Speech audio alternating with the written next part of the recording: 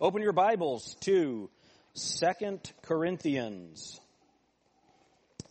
2 Corinthians chapter 2. 2 Corinthians chapter 2. One of the benefits of what we have been through recently is it's forced us as a church to move into the 21st century with some of our technology. And we're going to be upgrading some of it. We're moving some cameras around. We want to be able to use the built-in cameras. So we're going to have a camera up there and a camera up there. So they'll be watching you sleep while I preach. And we'll be able to switch back and forth. So all that is coming soon. But it's hard to believe that many of our Sunday services are having 1,000 views. I think that we could get to 2,000 or 3,000 or 5,000 views. And so I never thought I would be saying these things. Share the messages, like them, share them, and just get them out to people. It really works. It's crazy. And I'm just wondering how long before they take them down. We were actually wondering about last week's message, whether or not YouTube would allow it to be on. But something that happens is YouTube actually blocks the views when you deal with certain topics. So when you see the numbers on YouTube, I'm not sure that those are actually right. When you have 1,000 views on Facebook and 50 views on YouTube, that is probably not accurate. But share it. We need to get the word out. Amen. One of the things, I want to advertise something. I have been listening to a podcast. It's called the Theology Roundtable Podcast. So you might want to write this down, Theology Roundtable Podcast. And something that was said in one of them actually prompted my sermon today. And I'll explain that in a second. But remember Brandon Blackford preached for us a little while? One of the key guys is his pastor, Brett Bartlett. And then the other pastor that's on it is Jeff Bartell. Jeff Bartell followed Mark Trotter at First Baptist in New Philadelphia. One of the other guys is a man that was one of the assistant pastors at Kansas City Baptist Temple. He pastors his own church there in Kansas City now. And his name is Alan Shelby. And I'm just telling you, it's been such a refreshing thing for me because what will happen is they'll be discussing a topic and they'll be saying it exactly the way that we say it here. And that's fun, isn't it, to have maybe what you believe and teach affirmed. But then in many areas, these guys are way past me in the study that they've done on a certain topic. And so I'm just learning a ton of stuff, listening to it. And I want you all to hear it too. And so start listening to that Theology Roundtable podcast. Now let me say this. Brett Bartlett likes to find weird stuff in the Bible. and it's just fun. So here's the thing. You don't have to agree with everything that's said. It's just fun listening to them discuss these things. So what happened, I was listening to the podcast they did on Reformed theology. And just in passing, Alan Shelby talked about 4 things that the Bible tells us not to be ignorant of, that the Apostle Paul wanted to make sure we weren't ignorant of those things. And he named 2 or 3, I think. And that made me want to talk about this because as a pastor, if the Bible says you're not supposed to be ignorant of something, then it's my job to make sure you're not ignorant of that. So I began studying it, and as you know, if Alan Shelby said that there are 4, I found 10. And so we're going to go through those. We're going to see how quickly I can get through. Is it 10? No, it might be 9. We're going to get through 9 things where the Bible talks about being ignorant and that we're not supposed to be. And I was going to put it on the website, don't be ignorant. Because I heard somebody say one time that there's ignorant, then if you're really ignorant, you're ignorant. And so don't be ignorant. That's what we're going to be looking at today. And I think it's going to be really fun. So have your Bibles ready. If you don't have a Bible, look in the chair in front of you. Underneath it, there should be a Bible there. And why don't we go to the Lord in prayer, and then we'll dive in. Lord, thank you so much for your word, the opportunity to teach it and study it. And Lord, there are some things that you have told us that we really need to know. And that we need to not be ignorant. Help us, Lord. In Jesus' name, amen. You know, there's a big difference between lacking capacity to understand something and just being ignorant of it. Right? There are lots of things that we are ignorant of. As a matter of fact, the Bible tells us to be simple of evil. We're not supposed to know those things. We looked at that a few weeks ago. But there are other things that I just don't have the capacity to do. I stopped being good at math when they started using letters. Right? I'm just terrible. I failed algebra my first time, had to take it twice. I am terrible at that. Jacob, some of you, you're all very good. Harry, he loves all of that kind of stuff. Me, I don't have the capacity to do it, probably because I don't have the interest to do it. Don't care. If someone else can make my car run, fantastic. Make my plane fly, hallelujah. I don't need to know how it works. But there's a big difference between not having the capacity to understand something and just not being willing to do the work to understand those things that we're supposed to know. So I'm going to try and go through these very quickly. I wanted to do a series on this. And by the time I'm done, you may feel like we are doing a series. But I'm going to try and do it all this week because I didn't announce this. January 7th, we are launching our Psalm 119 study. What did I say?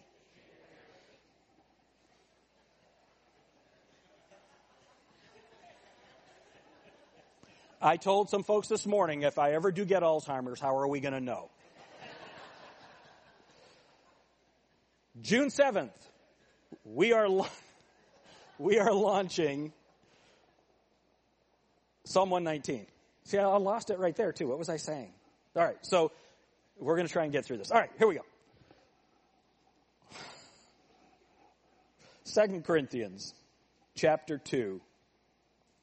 And look at verse 10. What the Apostle Paul is talking about here is church discipline. 1 Corinthians, he had dealt with it in chapters 5 and 6. And you turn someone over to Satan for the destruction of the flesh. That person gets right with God. What are you supposed to do with them? Verse 10, to whom ye forgive anything, I forgive also. For if I forgive anything, to whom I forgave it for your sakes, forgave I it in the person of Christ. So, if we do church discipline and that person gets right with God, confesses their sin, repents, we bring them before the church, they tell the church, look, I was wrong.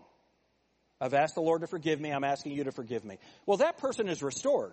We forgive that person. Amen? If they refuse to repent, well, then you treat them as a publican. You cut them off. You're not supposed to eat with them. You're not supposed to have fellowship with them. That's what we're supposed to do. Amen? That was so lame. You guys are out of practice. If we have to discipline someone, they're publicly sinning, they're bringing reproach on the name of Christ, reproach on the local church. We go to them, one person goes to them, they don't listen. 2 or 3 people go to them, they don't listen. You bring them before the church, they won't listen. Well, then you're supposed to cut them off, treat them as a publican or a sinner. Not supposed to eat with them, not supposed to have fellowship with them. Amen? Now, here's our problem. In the 21st century, we have really weak-minded Christians.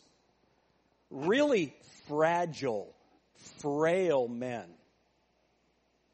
And usually, it's a man without a spine or a man who refuses to submit to authority. Not the authority of the pastor, the authority of the church.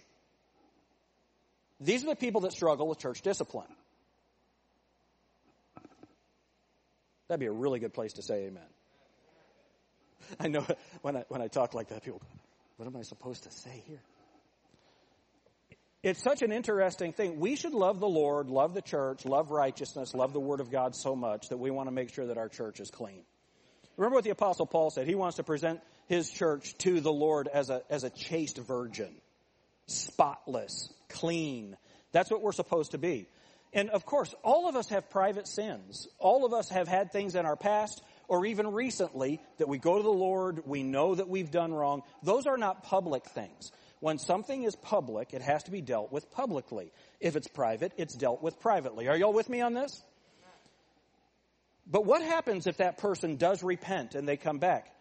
We are to forgive them. What happens if we don't forgive them? What happens if we continue treating them like a pariah, like a publican, and that was a tax collector? We don't like tax collectors, right? So what are we supposed to do? We're supposed to forgive them. Why? For Christ's sake. We do it in Christ's name. We forgive them. What happens if we don't? Look at verse 11. Lest Satan should get an advantage of us, for we are not ignorant of his devices. So, as believers, there's something we're not supposed to be ignorant of. And that's the way that Satan works. How does Satan work in churches?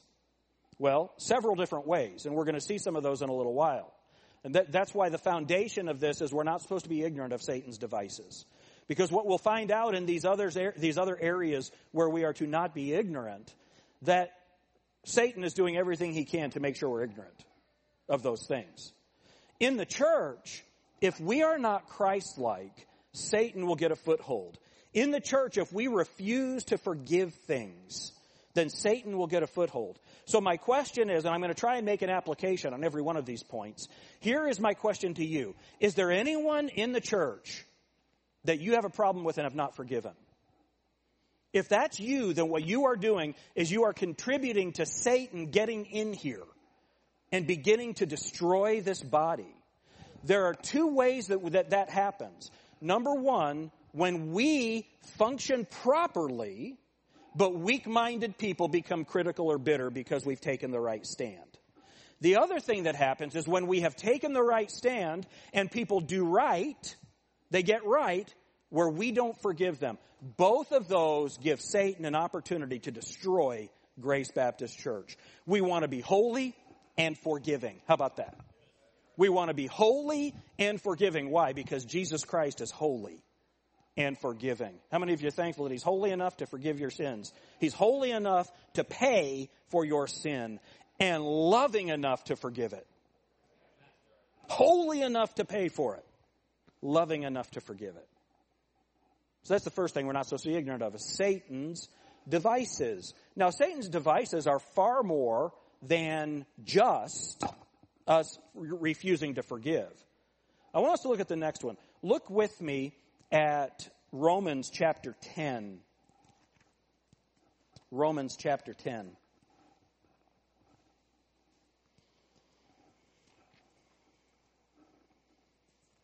Look at verse 1.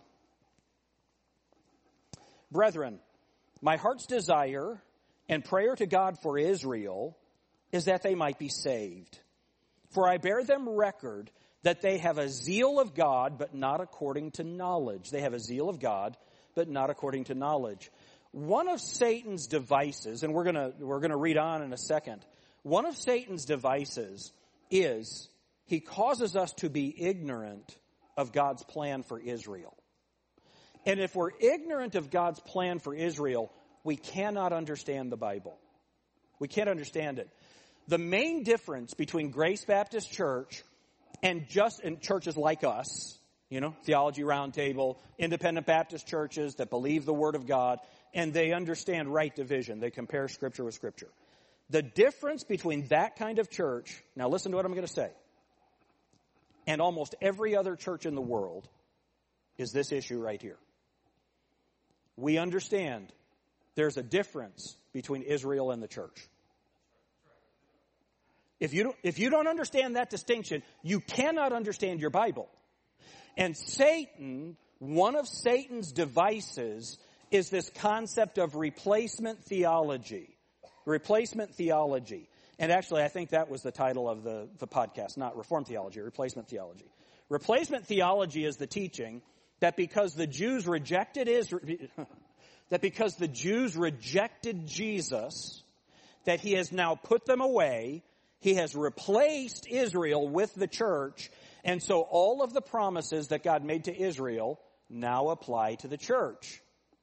That's why in the Middle Ages you had Catholic nations invading countries in Jesus' name to conquer them for the Lord. Why did they do that? Because they believed that they had replaced Israel, and when God told Israel to conquer these pagan nations, well, now that must be the command for the church. And so because people were ignorant of the distinction between Israel and the church, millions of people died. This stuff is really important. That kind of thing is still going on today. We just don't know it because we are supposedly free here in the United States. Now, look with me back at Romans. Remember what it says in verse 2. They have a zeal of God, but not according to knowledge. There's something they don't know. Look at what it says in verse 3. This is talking about the Jews, Israel.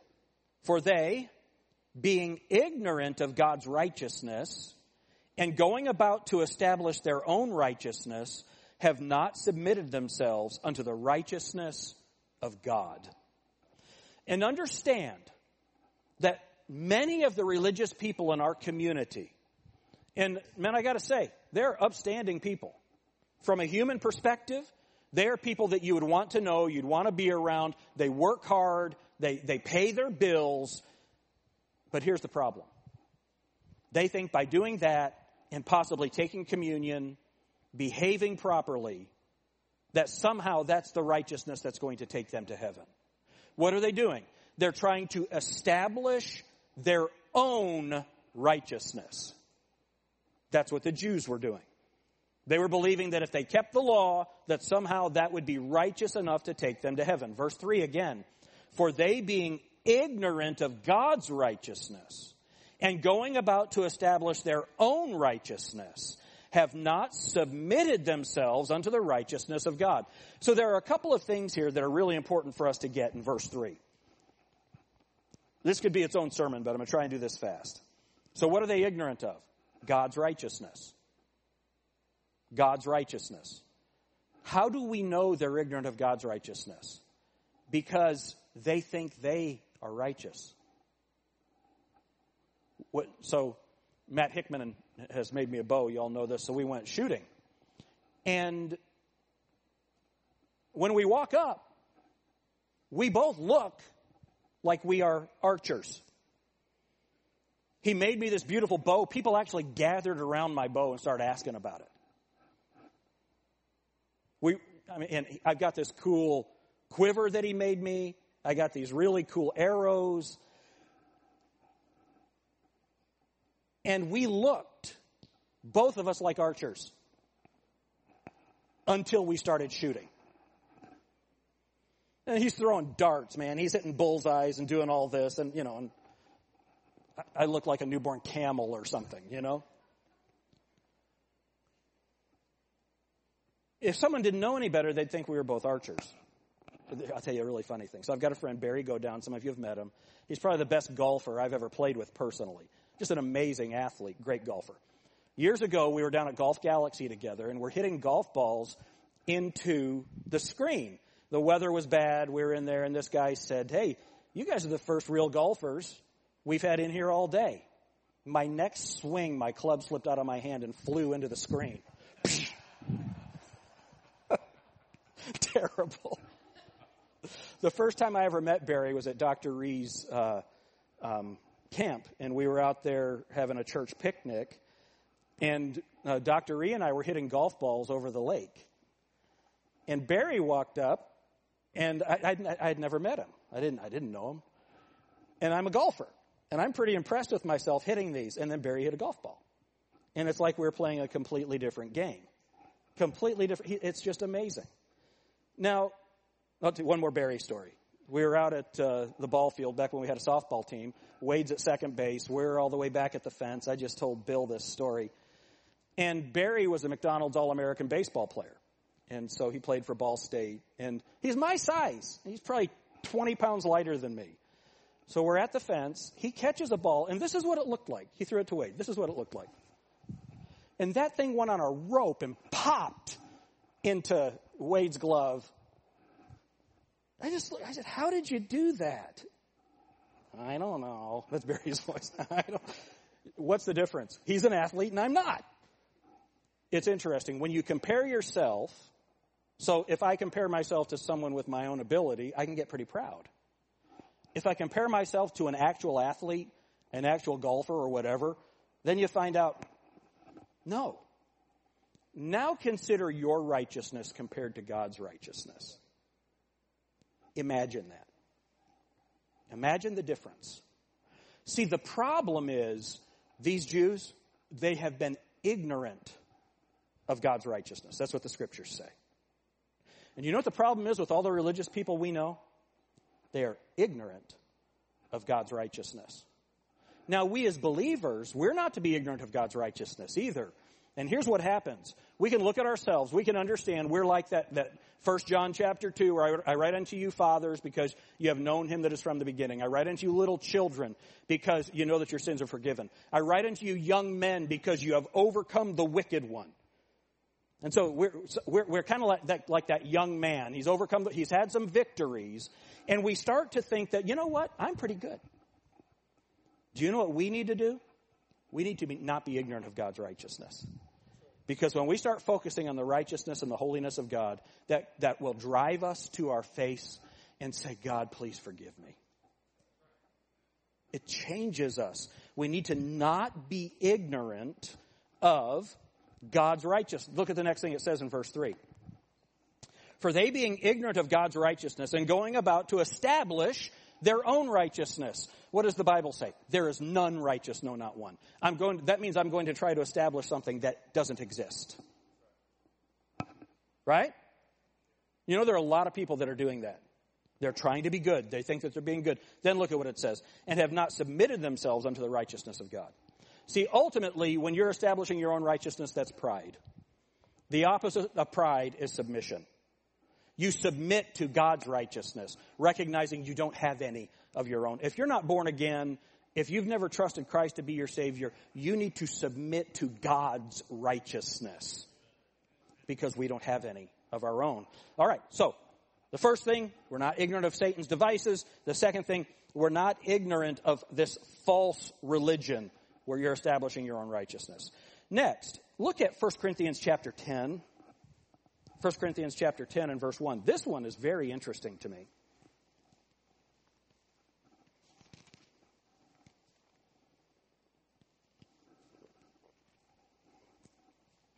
First Corinthians chapter 10, look at verse 1. Moreover, brethren, so this is, obviously he's continuing and he's writing to Christians. I would not that ye should be ignorant, how that all our fathers were under the cloud and passed through the sea, and were all baptized unto Moses in the cloud and in the sea, and did all eat the same spiritual meat, and did all drink the same spiritual drink. For they drank of that spiritual rock. See the capitalization there? That's Jesus. That followed them, and that rock was Christ. But with many of them God was not well pleased, for they were overthrown in the wilderness. What are the things that caused them to be overthrown? Now these things were our examples to the intent.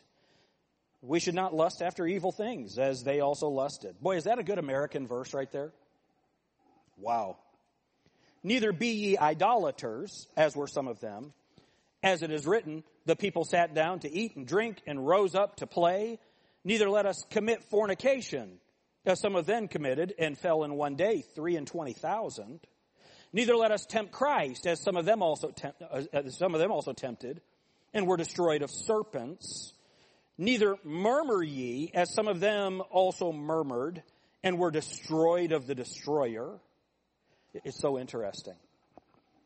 You'll be proud to know, as your pastor, I don't anticipate committing fornication. How many of you are thankful for that? But I'm a murmurer. I am a grumbler. And even if I'm not doing it on the outside, I'm doing it on the inside. How many of you are kind of with me on that, you know? It's just, Muttley. Remember Muttley? Right?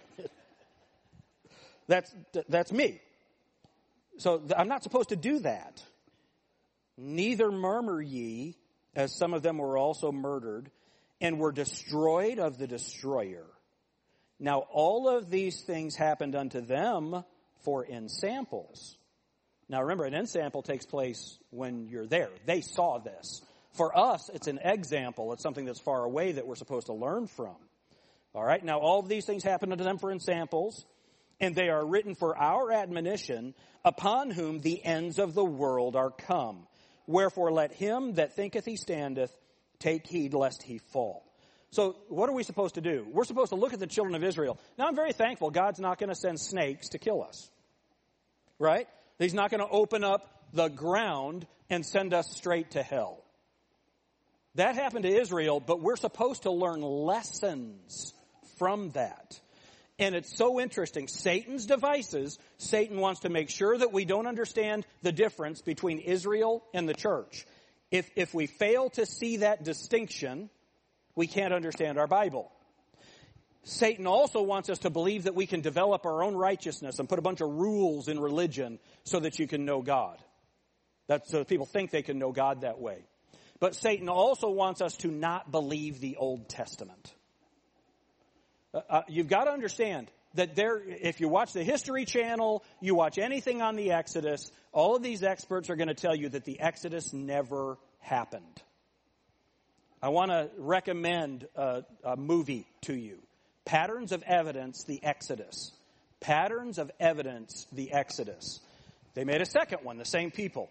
The Moses Controversy, and they've just come out with a third one on the Red Sea Miracle. I haven't watched the Red Sea Miracle. Those first two, here's what you're going to do. You're going to be shouting amen through the whole thing because they have found so many archaeological discoveries that confirm the book of Exodus that the experts refuse to acknowledge. Why?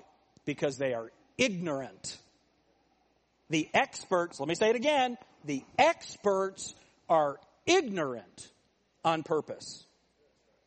Like it says in the New Testament, for this they are willingly ignorant of.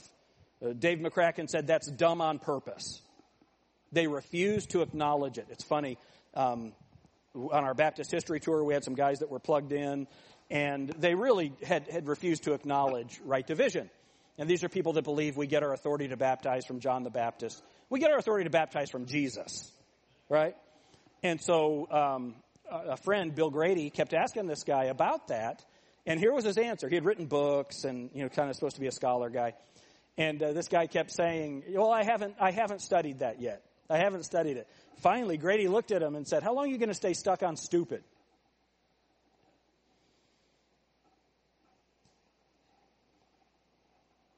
He was staying stuck on stupid because he knew that if he studied it out, he'd have to change his view of the scriptures. Willingly ignorant. There are people, experts, that do not believe the Exodus. And I'm just telling you, I hope all of you parents buy that movie. I think you have to pay for it. Download it on your television and put your kids in front of it so that they can see how experts lie. And how the evidence is, it'll just blow your mind. It's so fantastic. Okay, so don't be ignorant of the Exodus. And then these things, don't commit fornication, don't murmur, let's not complain, all of these things that we are to learn. And let's watch for our pride. So, number 1, Satan's devices. Number 2, false religion.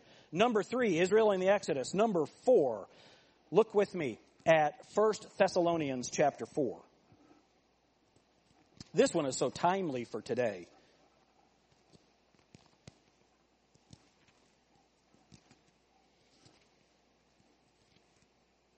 1 Thessalonians chapter 4, I love this verse, verse 13. But I would not have you to be ignorant, brethren, concerning them which are asleep, that ye sorrow not, even as others which have no hope. Now, what is it that we're not to be ignorant of? The rapture of the church.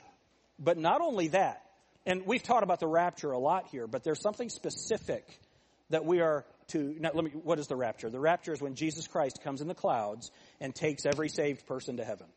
That's going to happen. Even so, come quickly, Lord Jesus. That's going to happen. That's different than the second coming. All right, I'm not going to take the time to go into it, but the rapture and the second coming are two different things. The rapture takes place first, then a 7-year tribulation period. Then we return with Jesus Christ to the earth, and he establishes his kingdom. But what is it that we are to not be ignorant of? Look at what it says, verse 13 again. But I would not have you to be ignorant, brethren, concerning them which are asleep, that ye sorrow not, even as others which have no hope. For if we believe that Jesus died and rose again, even so them also which sleep in Jesus, God will bring with him. So it's important that we know that when a brother or sister, a family member who is saved dies, that they're with Jesus Christ.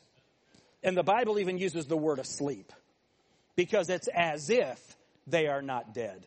At a Christian funeral, we don't say goodbye, we say see you later. Don't be ignorant of this. You know that there are churches, there are Christians. Now, let me step back right here.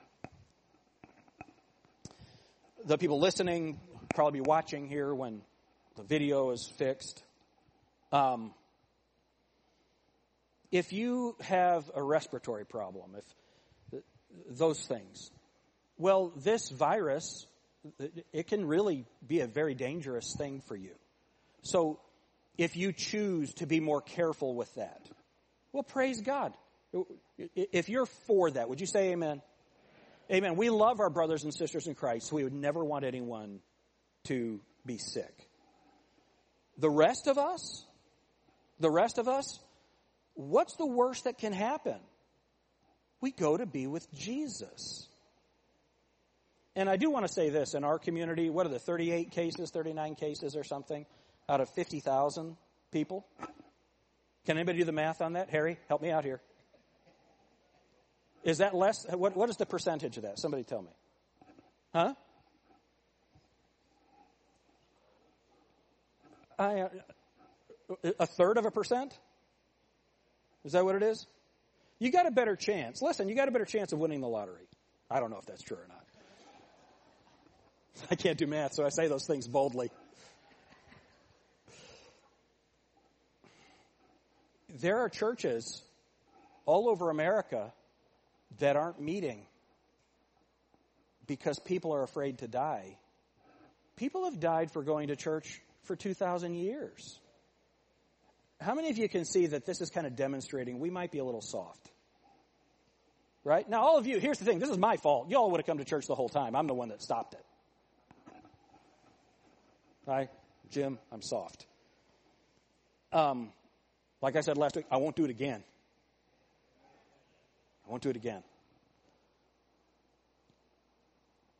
Let's not be ignorant concerning those which are asleep. See, here's what the rapture is supposed to do. The rapture, I think it kind of brings fear to Christians. It's not supposed to. Look at verse 18. Wherefore comfort one another with these words. The rapture, the doctrine of the rapture is supposed to be comforting to us. How many of you can see there's trouble in the world? Well, hey, God's taken us out. Like I said last week, I believe that all of this is preparing us for the one world economy, the one world government, the mark of the beast. I believe this is preparing us for that. Y'all agree with that? Here's the good news. We won't be here.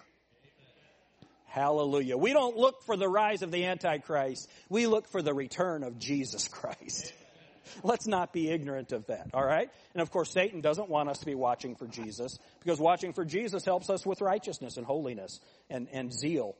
All right, so number 1, Satan's devices. Number 2, false religion. Number 3, Israel in the Exodus. Number 4, the rapture. Number 5, look at this. Look at Romans chapter 11.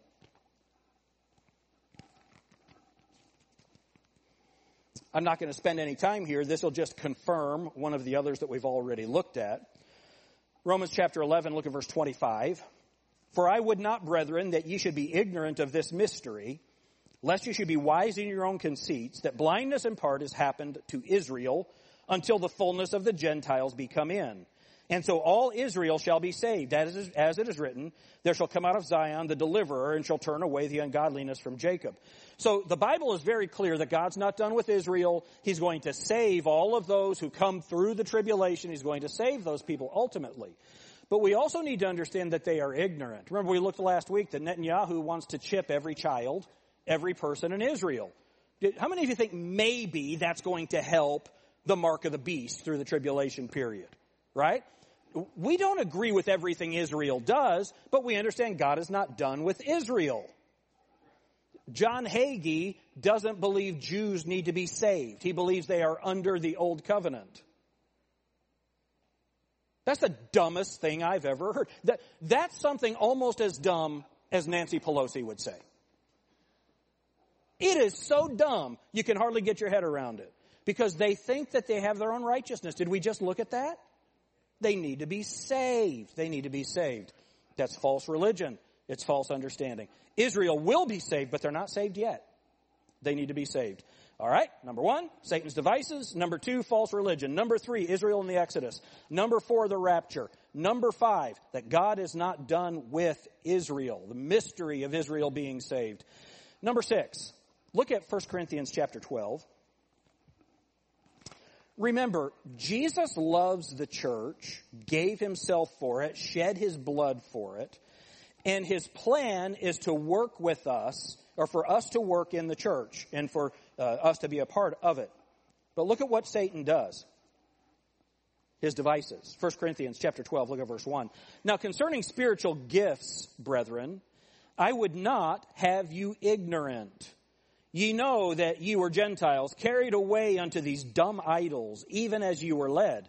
Wherefore I give you to understand that no man speaketh by the Spirit of God, no man speaking by the Spirit of God calleth Jesus accursed, and that no man can say Jesus is Lord, but by the Holy Ghost. And it goes on to talk about these different spiritual gifts. What Satan has done through charlatans like Kenneth Copeland. How many of you have seen Kenneth Copeland blowing the COVID away?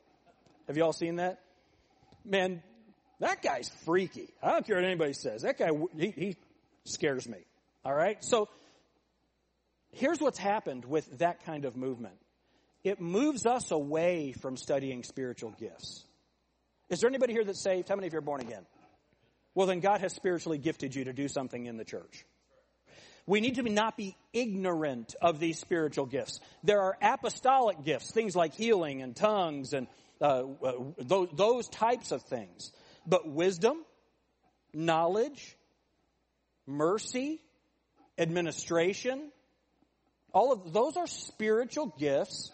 Exhortation, those are things that God has given us to do. Not only that, but gifts like a mechanic, a doctor. How many of you do not believe that you could be a doctor? Would you raise your hand? You would acknowledge that you can't be a doctor. That means that there are people God has gifted to be able to do that. I'm not one of them, right? I'd be passing out doing the stuff that Dr. Ree had to do. Y'all with me on that? So these are the things that we need to understand, that God has given those gifts to the church, and you are to use those gifts in the church. We're to do those things. And whatever God has gifted you to do, do it. Just start doing it. Don't be ignorant of that. Satan hates the church, and so if we're ignorant of what God has gifted us to do in the church, Satan's winning. Amen? Satan's winning. All right, let's go on. I'm not going to read through the whole list again. Let's go to, this one is so good. Look with me at 2 Corinthians chapter 1. Oh, this is so important.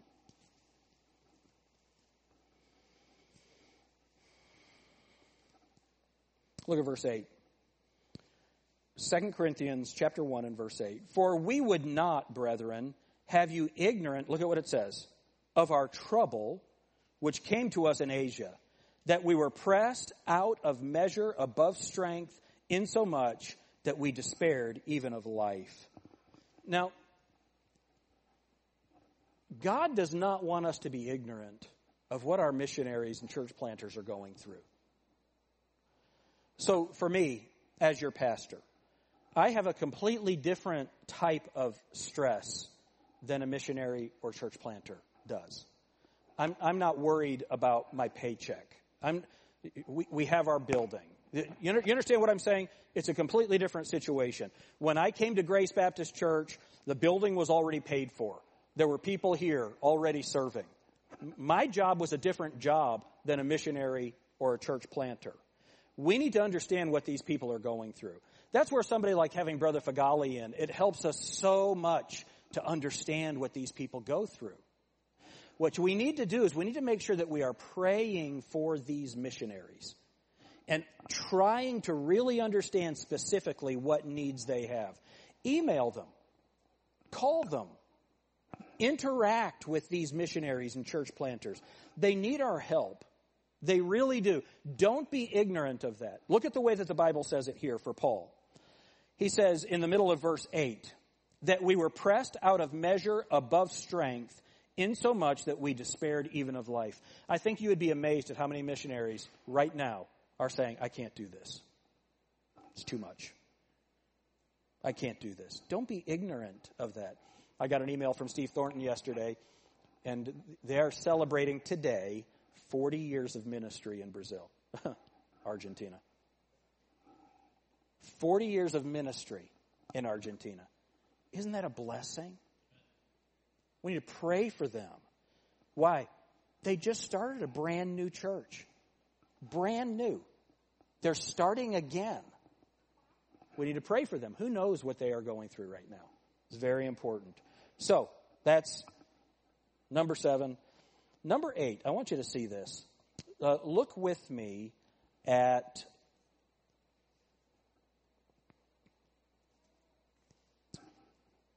I didn't write down the reference. Hold on.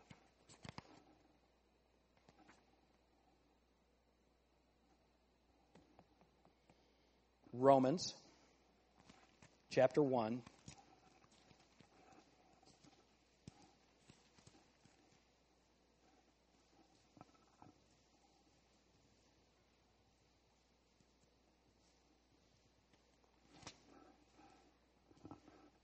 Yes, verse 13. Now, I would not have you ignorant, brethren, that oftentimes I purposed to come unto you, but was let hitherto. Now, that word let is hindered in the Old English. But was let hitherto, that I might have some fruit among you also, even as among other Gentiles. What's he saying here? To the church at Rome, Paul had been dying to get there and minister to them. And he says, I don't want you to be ignorant of this. I really wanted to come. I really want to minister to you, but I can't get there. So what is it that we in the 21st century need to not be ignorant of? It's this: struggles in ministry. Struggles in ministry. So I mentioned I don't have some of the struggles that a missionary or church planter would have. Let me talk to you about the struggles that myself or our deacons, the leaders at our church, have. We want to be with every one of you. We want to give you the personal attention. I said to a young man a while back, Wade was with me. I said, man, I love you. He goes, you don't even know me. You say hello to me at church. You don't even know me. Man, I want to personally know everybody in the church. We have almost 500 people that attend Grace Baptist Church. How is it possible to personally invest in every one of those people? That's what discipleship is about. That's why we do discipleship. But what I want you to not be ignorant of is this. I want to be with you people. That's my desire. The study, the work, all it takes to do the job, it makes it to where, and then how many of you have jobs? Any of you have jobs? You have lives? We need to make sure that we are demonstrating that we're Christians by our love one for another. But understand that there is this desire. But I like the way Paul said it. But being affectionately desirous of you. Please understand, and I think you all know, I don't like to preach sermons about me, right? I'd rather preach the Bible. But this one little point in this, I want you to know something about me. I love you guys. I love Grace Baptist Church. I have so missed being together with you all. And I know that you all feel the same way about your brothers and sisters in Christ. Don't ever doubt that the leaders here at our church love you and that want to be with you. It's so important that you understand that. And then lastly, look with me at 1 Corinthians 14 and verse 38.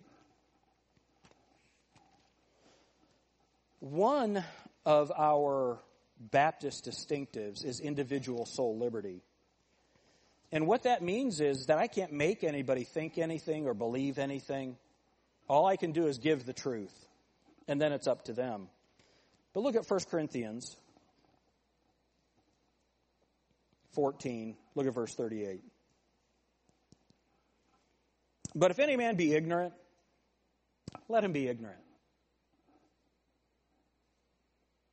What's this speaking of? What's the context? Verse 34. Let your women keep silence in the churches, for it is not permitted unto them to speak, but they are commanded to be under obedience, as also saith the law.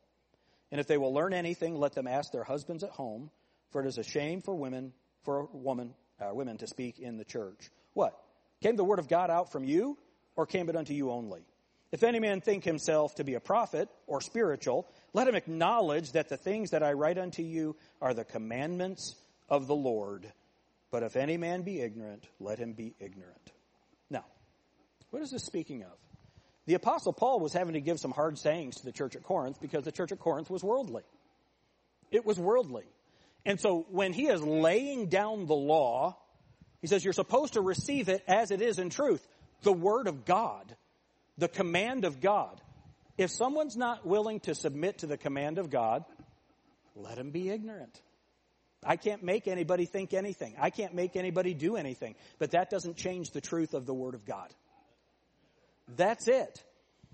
It's so fascinating. Whenever there's doctrinal trouble, and we've had very little of that in the 23 years that I've been here. Very little of it. And you know what's a blessing?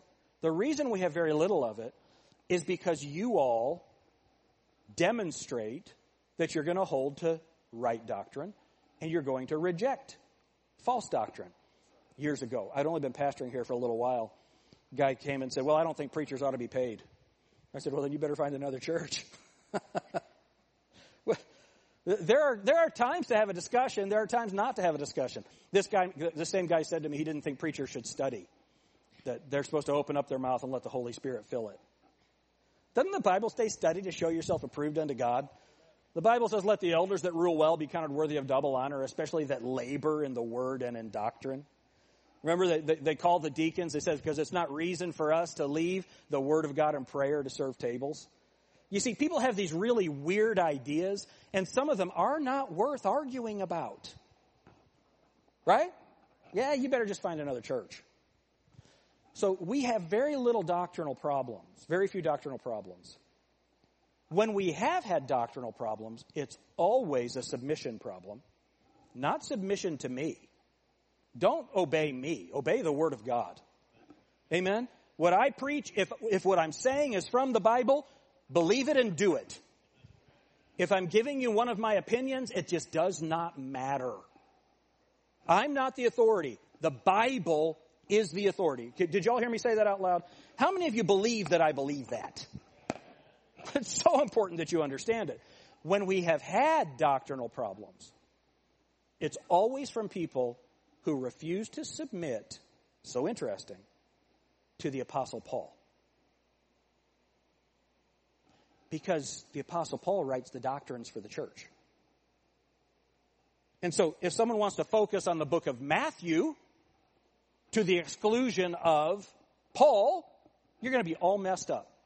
You're honestly, you cannot know what God wants us to do without the writings of the Apostle Paul. Those were mysteries that God gave the apostles. He gave them those mysteries, this information that had been hidden from the foundation of the world. He gave it to the Apostle Paul specifically for the church.